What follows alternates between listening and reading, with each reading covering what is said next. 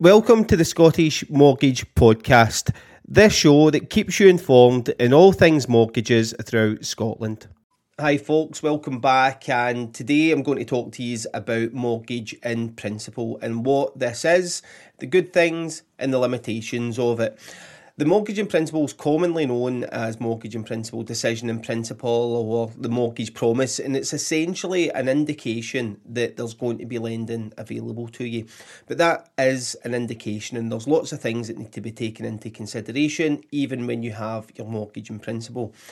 At this stage, the lenders have probably looked at your credit, not in as much detail as they would do for a full application, but they've looked into your credit and they've came back with a maximum borrowing amount based on your credit, your income and your affordability.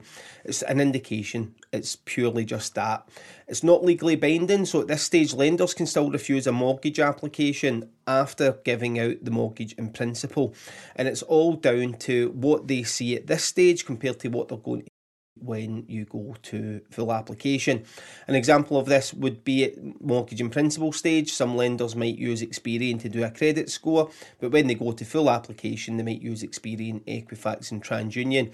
So if they've just looked at the one at mortgage in principle stage, it gives an indication that there's lending available, whereas when that full application goes in, there's maybe not.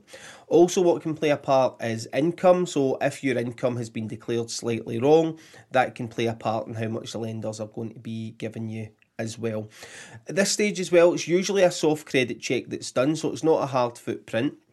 Most lenders will do a soft footprint at this stage, and that's just to give them an idea as to what's going on. But when they go and do that hard footprint, the decision could change. But at this stage, you're generally speaking the majority of the way there throughout the process, and once you've got that certificate in principle, lenders and builders are happy. But what you need to watch out for, so for example, if you've got your mortgage in principle as a 5% deposit, you need to make sure that 5% deposit is going to be valid for the properties that you're looking at. So if it's a new build, if it's a flat, because sometimes these certificates can be generic.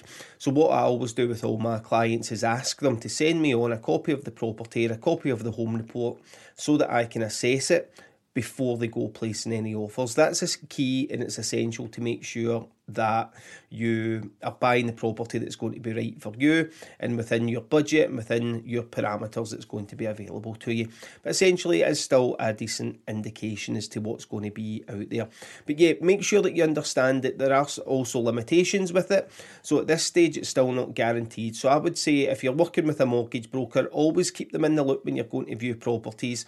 Show them the home report. They can make an assessment on it and make sure that it is going to work for you.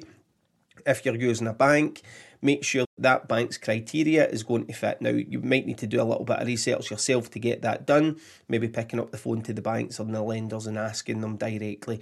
But at this stage, you're most of the way there anyway, so it's a really good place to be. There's only a couple of things left to do. If you've got all your deposit there, if you've got all your documents that you're going to need, all you need to do from here is go out and find a property, get an offer accepted, and then the application process will take care of itself. I hope you found this useful as always. If you've got any questions, fire them over. And if you do have a home report for me to read over, feel free to pass it over to me. Cheers.